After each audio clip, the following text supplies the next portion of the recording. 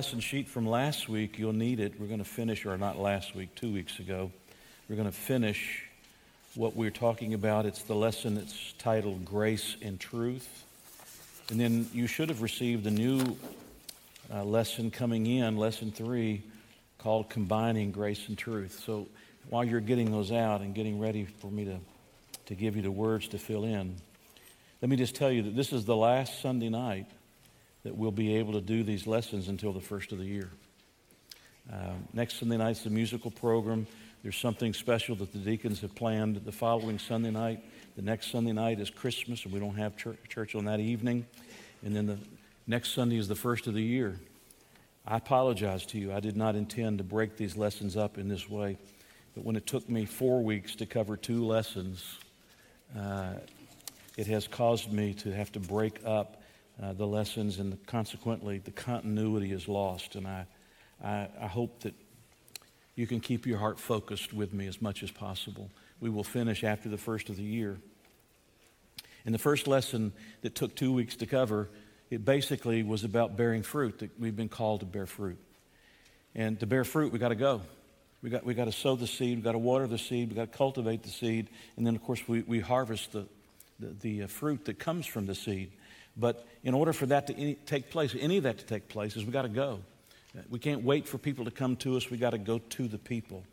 And that was the gist of what that message was about. The last time we met, we were talking about this subject of grace and truth. And we talked about the side of it that's the truth side of it. In that first part of this lesson, it had to do with making sure people understand the truth about their real condition. Now, the reality is that a lot of people you talk to will understand that. You don't have to take them to the law, the moral law of God to do that. If you ask them if they're a sinner, a lot of folks will just say, yeah, I know I'm a sinner.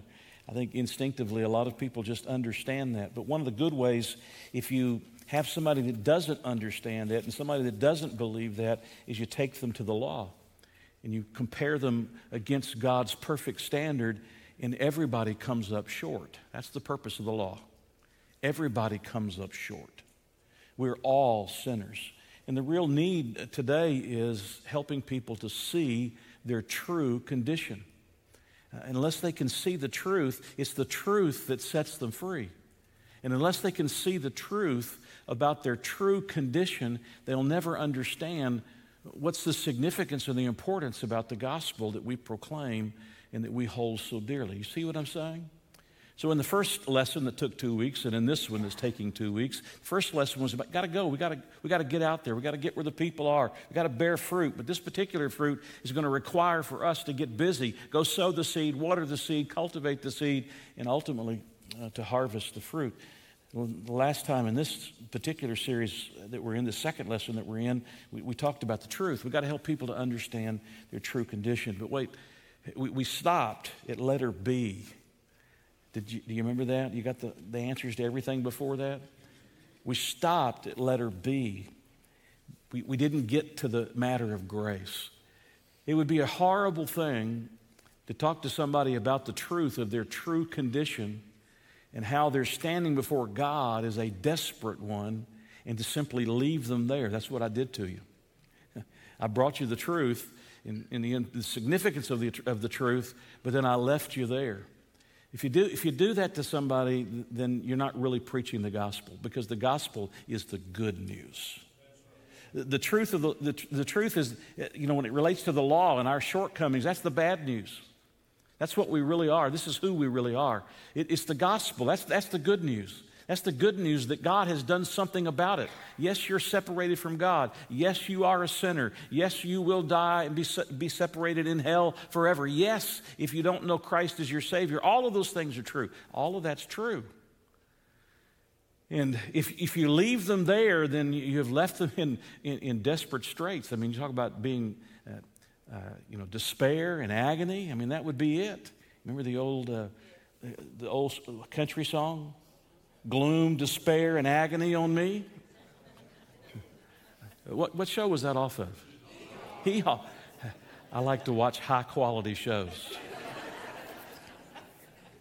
Gloom, despair, and agony on me. I mean, that's what the truth will leave you. If you're comparing myself to the truth, I come up miserably short. But that's where the grace of God comes in. The second ingredient that's absolutely significant and important is the matter of grace. So what is grace? Grace is God's undeserved favor toward mankind. Aren't you thankful for that undeserved favor? I mean, the reality is we all come short. The reality is we are all sinners. The reality is we all deserve to be separated from God once and for all and forever. That's the reality. That's the truth of the matter. And God could have left it at that, but God didn't leave it at that. God came rushing in with the good news, and God brought his favor to mankind when he didn't deserve that favor. And that favor is shown. Grace is God paying. Grace is God paying for our sin. That's what Jesus came to do. We talked about that this morning. That's what Jesus came to do. Christ died for us, Romans 5:8 says. But then, you notice, secondly, grace is God forgiving our sin. Yes, we fall short, and yes, we are sinners, and yes, we deserve to be separated from God. But listen, Jesus wants to forgive you. He has paid the penalty for you. Grace is for God forgiving our sin. Aren't you thankful for his forgiveness? Ephesians 1:7 talks about the forgiveness of sins. Grace is thirdly God saving us from the penalty of sin. That's grace. We didn't deserve that. But in his favor, he saves us from the penalty of sin. You know, one of the things, we talk about this sometimes in our staff meetings, and I'm not the only one that talks about these things. Actually, others sometimes bring them up, not me. We're very concerned that people don't know their true condition, and secondly, that they don't know what the penalty of that is. But the grace of God comes and saves us from that penalty. You know why you're saved tonight? If you're saved tonight, you know why you're saved tonight? The grace of God. You got something you didn't deserve. He gave you a gift that you couldn't earn. You had no right to it on your own. And he gave it to you freely. It's called the gift of eternal life. The gift of eternal life. I love it the way we term it sometimes. We say it's a free gift. Well, if it's a gift, it's free, right? And if it's free and it's being given to you, that's a free gift. So it's a free gift. We just have to double up the words to make sure everybody understands it's a free gift. Grace is God saving us from the penalty of sin. And fourthly, grace is God making us his children. I just can't hardly, comprehend that God brings me into his family. It makes me his child, adopts me into his family, gives me the rights of one of his children. That's an amazing truth. But that's the grace of God. And that's why we have hope to offer. We're not like the other religions of the world. You realize every other religion of the world is a religion of works. You've got to do, you've got to work, you've got to scrape hard, you've got to make sure that you're doing your part. You've got to try as much as you can. You got to have self-flagellation. You got to do things to buffet yourself. You got to do all this. You got to crawl on your knees. You got to kiss the toes of some statue that's sitting in front of you. And when you get to the end of it, what do you know? Zero. God comes to us and he says, here's your real situation. You are a sinner. You fall short of the glory of God. You have broken God's law. You deserve to be separated from God once and for all forever, to spend eternity paying the penalty of your own time, on your own sins. But let me give you the good news. I'm going to come pay it for you. And I'm going to forgive you of your sins. And I'm going to make you my child in the process. And I'm going to give you that gift, eternal life. And it's not going to cost you anything. You don't do anything for it. You believe on me, and that's it. That's pretty good news, isn't it? And so when we bring people to the truth, we help them to understand their condition, then we have to make sure they know the second ingredient is grace. And I left you with just the truth. Some of you have probably led people to the edge of eternal hell, and you left them standing there. please go back to them and remind them of the grace of God. I'm kidding, of course. Please go back and remind them of the grace of God. Whoever you're talking to, whenever you're giving the gospel, whenever you're trying to help people understand their true condition, never fail to speak about the grace of God and the gospel of God. Only, number two, only by grace can a person be saved. Only by grace. I don't care what else you do. There is no other way to be saved. You can shake my hand and confess to me as long as you want. I can't forgive you of anything. Only God can do that. It's by grace that we are saved through faith. We're not justified by the works of the law in any fashion, Galatians 2:16. No flesh is justified by the works of the law. If I could just do better. No, you'll never do good enough. You have to have the grace of God. You've got to come and believe on Jesus for eternal life, a gift that you could have no other way than believing in Jesus Christ. Because number three, grace rushes in to rescue those who have failed to measure up to the truth. I'm just going back over this again and again. Grace rushes in to rescue those who have failed to measure up to the truth. Aren't we thankful for the grace of God? You remember where the grace of God that you found, or the grace of God found you? You remember where you were? If truth has been properly presented, no one will be guiltless. If truth is properly presented, no one will be guiltless, right? No one will be guiltless. But finally, if truth and grace have been properly presented, no one will feel hopeless. No one will feel hopeless. So we want people to understand the guilt of their sins. We want them to know the consequences. By the way, let me just stop here for a moment before we get to the next lesson, and I tell you what we're going to do with it. Let me just stop here and tell you that it is not your job to convict people of their sins. That is the work of the Holy Spirit. So you don't get in somebody's face and say, you are a sinner. No, I'm not. Yes, you are. You don't do that. This is the grace approach. We don't do that. We don't get in people's faces and do that. We present the truth. Let the truth do its work. Let the Holy Spirit take the truth of His Word and do His work in their hearts. It is the Spirit's job to convict the world of sin and righteousness and judgment to come. That's why we have to depend on the Spirit of God and ask the Spirit of God to use us as His witnesses and allow the Spirit of God to work in us and through us, so that God can bring His conviction. There'll be some people that it'll be like water off a duck's back. They'll hear it, the truth, they'll hear about the grace of God, and they'll walk away and it won't change them. But there'll be somebody like Lydia out in that country setting whose heart the Lord has opened. The Spirit of God has opened them to see who they really are and see their only real hope is Jesus Christ. And our job is simply to bring the message. We help them to see the truth, and we bring them the grace that God has given. And that's why it says Jesus was full of both grace and truth. Now, if you look in lesson 3, we're only going to do the first letter A. We're not going to pick this up until after the first of the year. Again, I apologize. That's because I'm too wordy and too mouthy and too long-winded. But I want you to see a statement here that begins this lesson.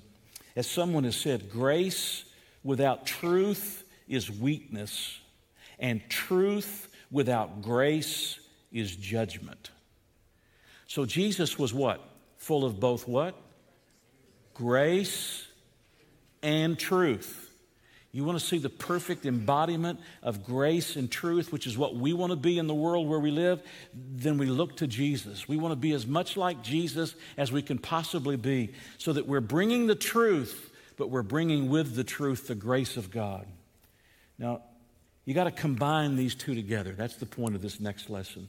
And we're not going to get through this lesson. We're going to get to a point in this lesson, and I'm going to spend the rest of my time there. We've got to combine these two. We've got to make sure they know the truth, and we've got to share with them the grace of God. Because number one, Combining the two ingredients, grace and truth, in a confident presentation is a mixture that will bring others to Christ.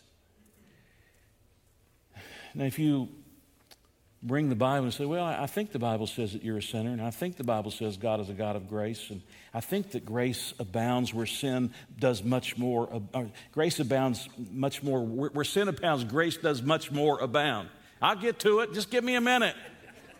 Where sin abounds, grace does much more abound. It's there. Vicki, don't shoot me. Where sin abounds, grace does much more abound. You know, we got to speak confidently. I had an opportunity to do this week, this past week. I was walking. I realize I don't do enough of that. But I was walking, and a family drove by, and they saw me, and they stopped. And that keeps me from walking, by the way. It lets me catch my breath anyhow. And they were all dressed up, had all dressed up, fixed up.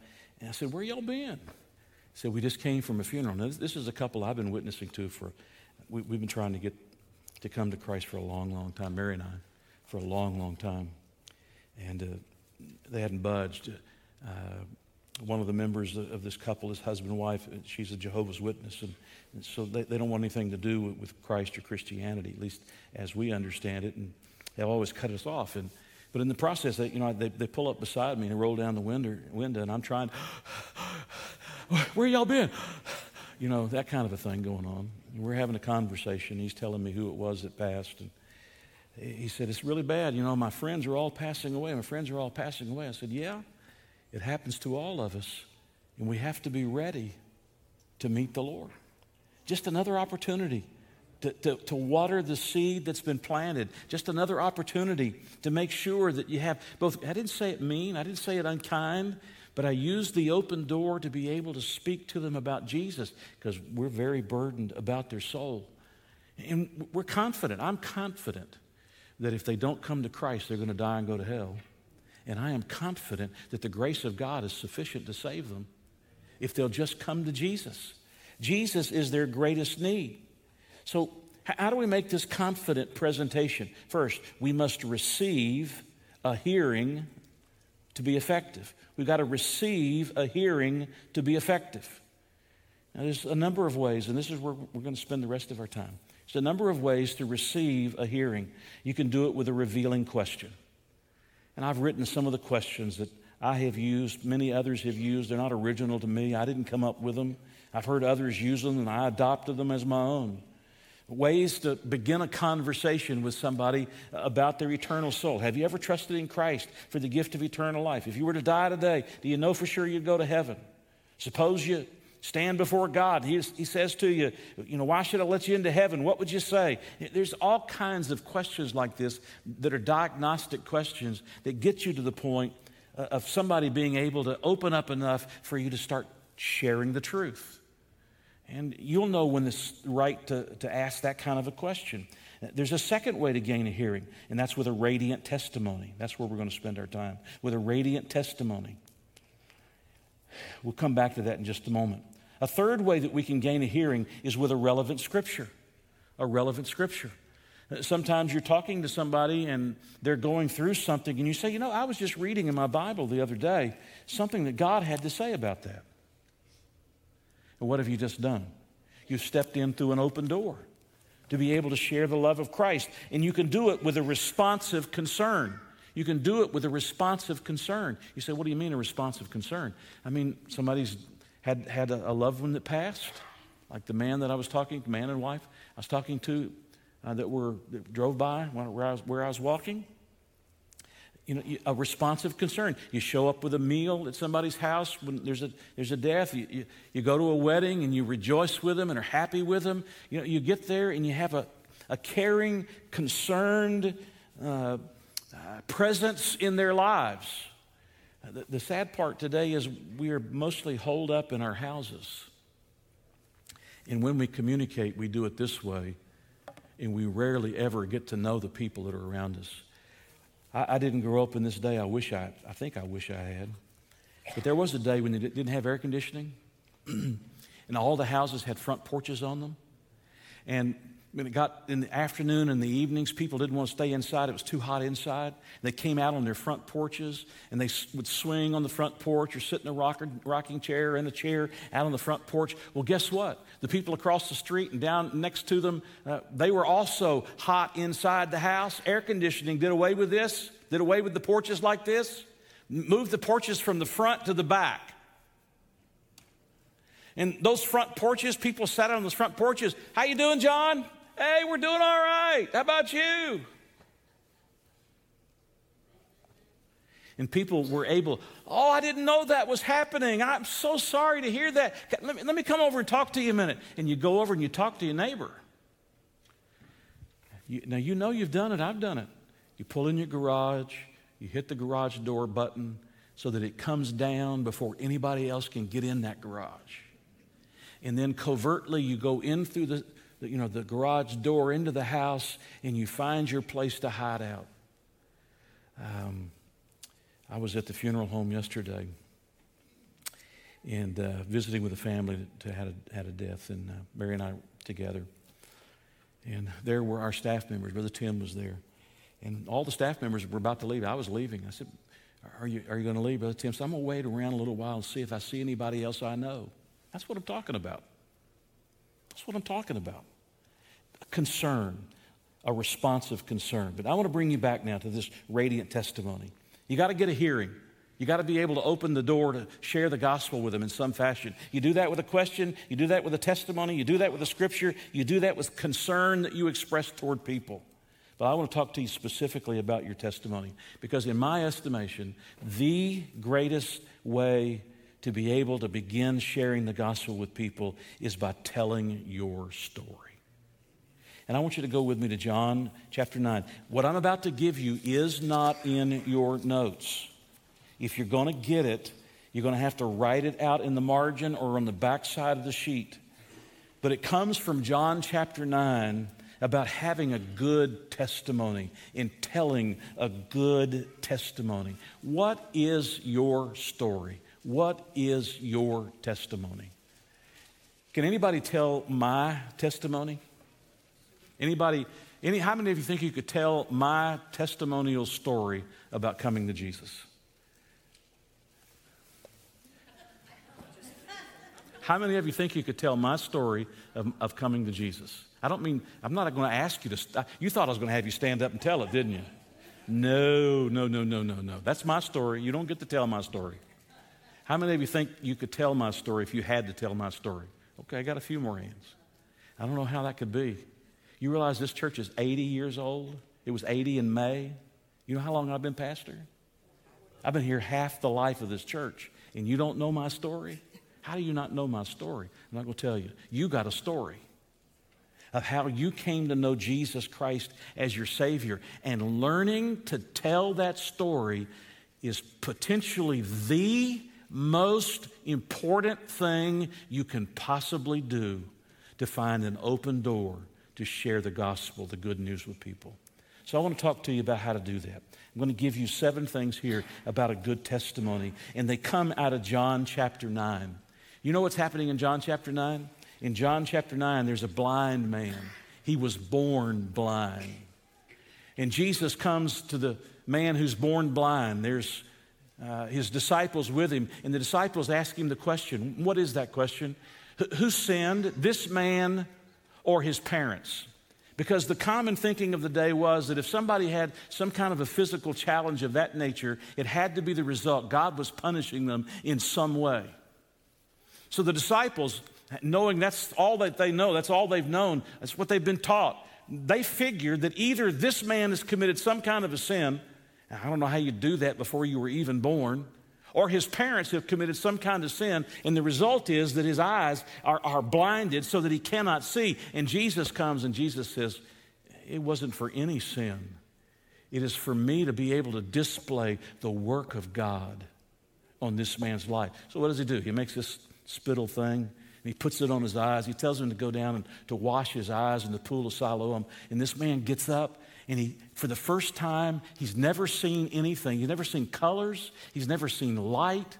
He's felt the sun. He's never seen the sun, never seen the stars, never seen the moon, never seen the gold on Solomon's temple, never seen the color of his clothes, never, if he had children, never seen the faces of his children, never seen the faces of his parents, the faces of his loved ones, the faces of his friends. He's never seen any of that. He comes up out of the water, and for the first time, he can see.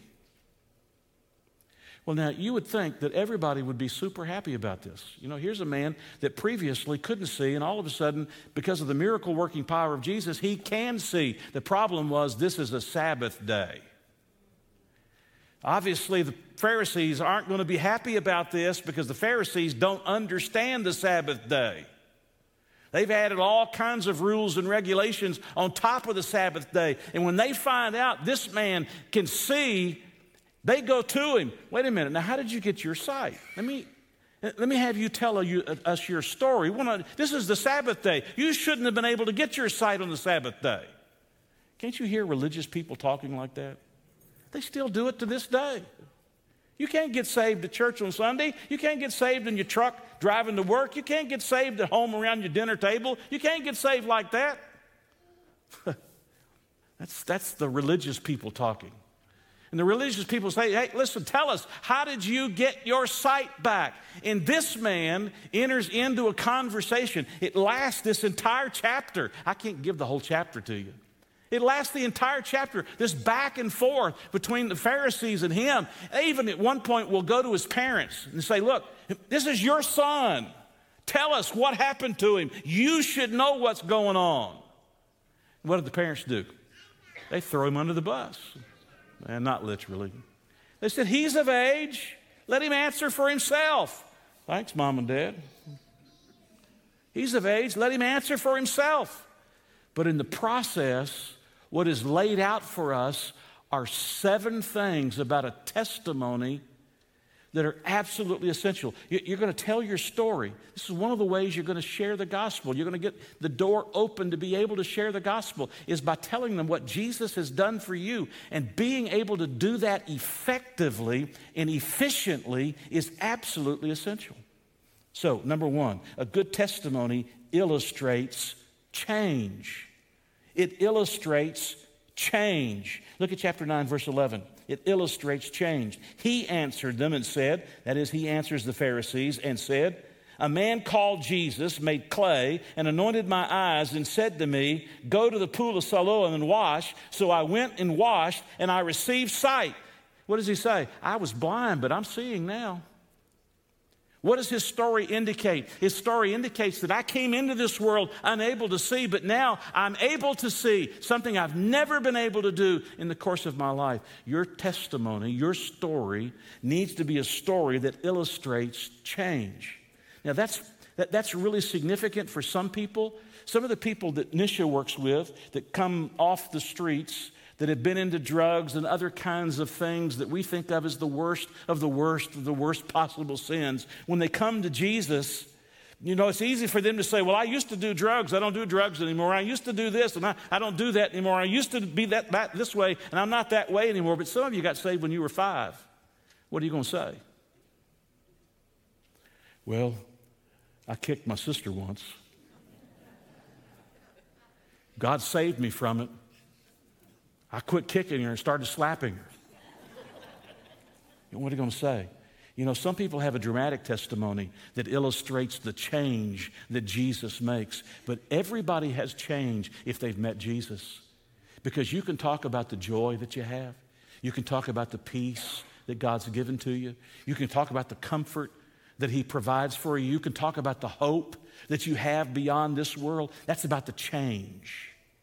A good testimony illustrates change. I keep telling you about my testimony. I grew up all of my life in church. We never missed church. We were required to go to church. We were drugged to church. I was a drug addict before drug addicts were cool. I was drugged to church and drugged to Sunday school and drugged to all these other things, but I didn't know Jesus. I was going through the rituals, I was going through the ceremonies, but I didn't know Christ personally until that December 26, 1973.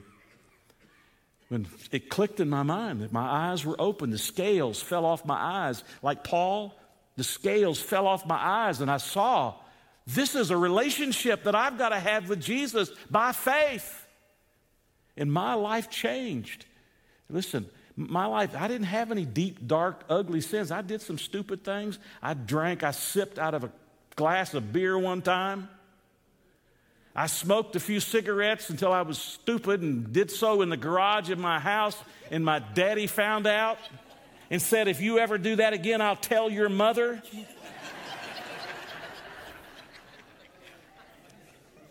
I cursed a few times at the golf course. I used God's name in vain on the golf course. I heard everybody else do it, and I thought it was the cool thing. That's bad. That's really bad. But you didn't find me I wasn't in a gutter somewhere.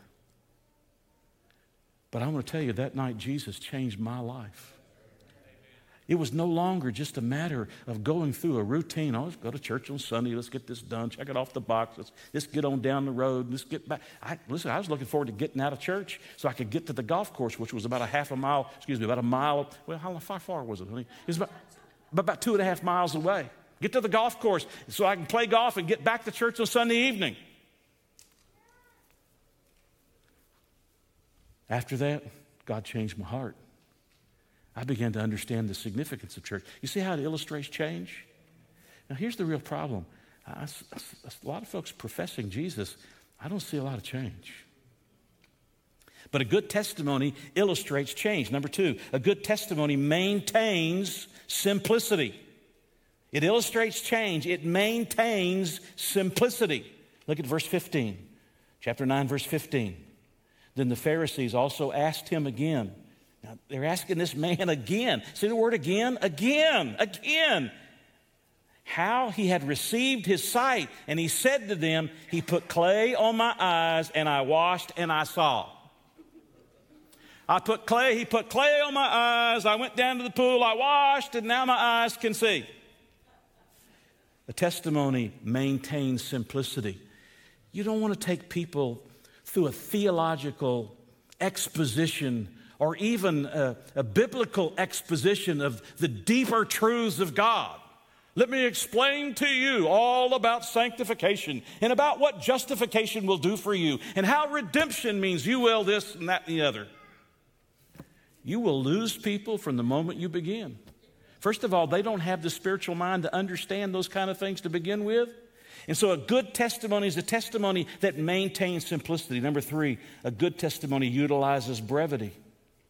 A good testimony utilizes brevity. Now, there are some people that I will sit and listen to for as long as they want to talk because I love them.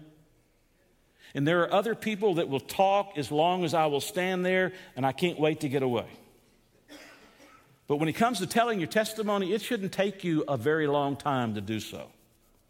You should, in a matter of a few minutes, be able to relate your testimony, your story of what Jesus has done for you. Look at chapter 9, verse 25. He's still in this back and forth with the Pharisees. He answered and said, whether he is a sinner or not, I do not know. One thing I know, that though I was blind, now I see. That's pretty quick, isn't it? I don't know how it happened. By the way, you didn't, unless your father was a preacher or a theology professor, you didn't know how it happened to you either. You couldn't have explained it either. You couldn't have gone into the deep truths about justification and redemption. And well, they're too deep for me. I can't even pull them all up. You got to keep it simple. It utilizes brevity. If you get somebody into just a long story, 25 minutes in, oh, wow. Do you need Jesus? No, I need to sleep. Just shut up. Let me sleep. A good testimony illustrates change, maintains simplicity, utilizes brevity. Number 4, a good testimony stays focused. It stays focused. I take you back to verse 25. They're asking him, now you got to tell us how this happened. You got to tell us how this happened. They're asking him, do you know if Jesus is a sinner or not?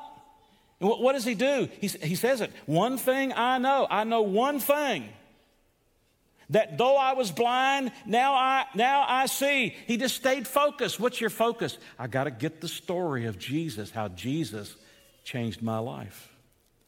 A good testimony stays focused. Number 5, a good testimony displays confidence. I love this part. It displays confidence. Verse 27, he answered them, I told you already, and you did not listen. Don't you love that? How many times am I going to have to tell you this? I've told you the same thing. I don't know who he is. I don't know everything there is to know about him. I just know he put this mud on my face. I went down there and washed my face, and I got up out of the water. I could see. That's a pretty good testimony, right? And he just stayed focused. Look at that, verse 27. He answered them, I told you already, and you didn't listen. Why do you want to hear it again? You ever felt like saying that to somebody? Why do you want to hear it again? Do you also want to become his disciples? Ooh. Ooh. You know what he does? He stays focused. He just keeps telling the story. How many times can you tell your story? You ought to be telling it thousands of times. I mean, in the course of your life. Telling it over and over. Tell it to your kids. Tell it to your grandkids. Tell it to your great-grandkids. Tell it to your neighbors. Tell it to anybody that'll listen to your story. A good testimony illustrates change. It maintains simplicity. It utilizes brevity. It stays focused. It displays confidence. When he was being questioned by the Pharisees and they were turning up the heat and tightening down the screws, he didn't change his story. He stayed confident. Number 6. A good testimony glorifies Christ. Ultimately, the story has to glorify Christ. Now, I've heard a few preachers tell the story from the pulpit about how God changed them, and they had a dramatic change from where they were to where they are by the power of Jesus Christ. But when they got through telling the story, I couldn't help but, at least as a young teenager, I couldn't help but think, I might like to try that former life out first. They glorified the old life more than they glorified the new life. They glorified their old way of living more than they glorified Jesus. You want to make sure that your life, your testimony tells the story of Jesus in a way that glorifies him. Look at it, verse 30 to 33. The man answered and said to them, This is a marvelous thing that you do not know where he is from, yet he has opened my eyes. Now he's saying this to the Pharisees. How can this be that he can open my eyes and do these kind of miracles and you don't know who he is? Verse 31, now we know that God does not hear sinners, but if anyone is a worshiper of God and does his will, he hears him. Since the world began, it has been unheard of that anyone opened the eyes of one that was born blind. If this man were not from God, he could do nothing. You know what he does? He just keeps bringing it back to Jesus. And a good testimony glorifies Christ. Don't glorify your past. If you got an ugly, dark past, don't spend I used to go down to the bar. I'd sit there all evening. I was so drunk by the time I got through, I couldn't hardly get up. I stumbled out, but I want to tell you, I was surrounded by some really good friends. They watched after me. They made over me. They made sure I get home. They carried me into the house. Hey, that sounds pretty good. Maybe I'll try that. Get some friends just like that. Your story ought to glorify Jesus. Jesus, you're the one who deserves all the praise and the honor. I don't know if you know this about me, but I don't like pride. I don't like pride in me. I don't like pride in others. That's why I don't like politics. I don't like arrogance. I don't like it when I find it in me. I don't like it when I find it in other people. It's not about us. 40 years is not about me. It's about Jesus. My picture will go on a wall somewhere with the other 9 pastors or 8 pastors before me. This building, you can tear it down. It won't matter to me. What matters is that Jesus is glorified. That's what matters. Number 7, a good testimony illustrates change. It maintains simplicity. It utilizes brevity. It stays focused. It displays confidence. It glorifies Christ. And a good testimony, number 7, brings reaction. It brings reaction. When you tell your testimony right, you better be prepared because you're going to get kickback. They might not do it immediately, but you're going to get kickback. Verse 34, chapter 9, verse 34. He's just told them, I've told you once, I've told you twice, I've told you several times now. If you don't know who this man is, how do you think I'm going to know who this man is? I can just tell you one thing. I couldn't see before, I could see afterwards. That's how simple his testimony is. Verse 34, they answered and said to him, "You were completely born in sins, and are you teaching us?" And they cast him out. Oh boy, wow. By the way, Jesus goes and finds him, and aren't you glad? Cast him out. It brings a reaction. Your testimony ought to bring a reaction. Most of the time, that's going to be a positive reaction. Occasionally, it may be a negative reaction. But you're not telling your story just to be able to, I want you to know who I am. I tell my story because I want somebody else to hear that you can be religious and be lost. You can be religious and be going to hell from the pews of the church. And that's where I was going until I met Jesus Christ. A good testimony illustrates change. It maintains simplicity. It utilizes brevity, unlike this message. It stays focused. It displays confidence. It glorifies Christ. And it brings reaction. We have to get a hearing.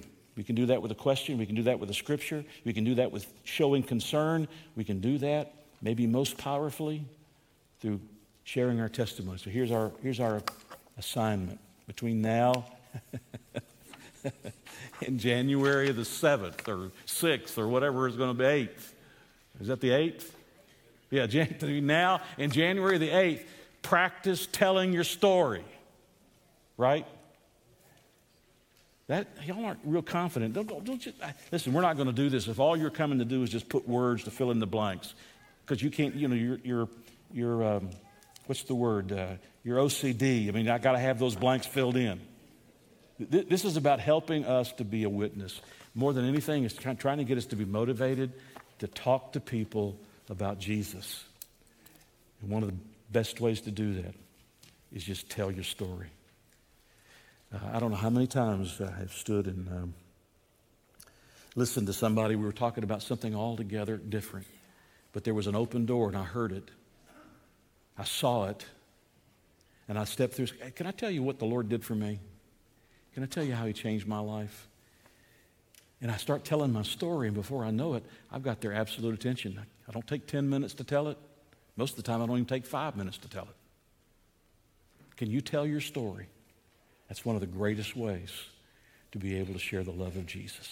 Practice it. You got a whole month. You're going to have all the family come into your house. Sit them down and say, tonight's your night. I'm telling you my story tonight. And then that night, get the next one. I'm telling you my story tonight. And practice telling your story.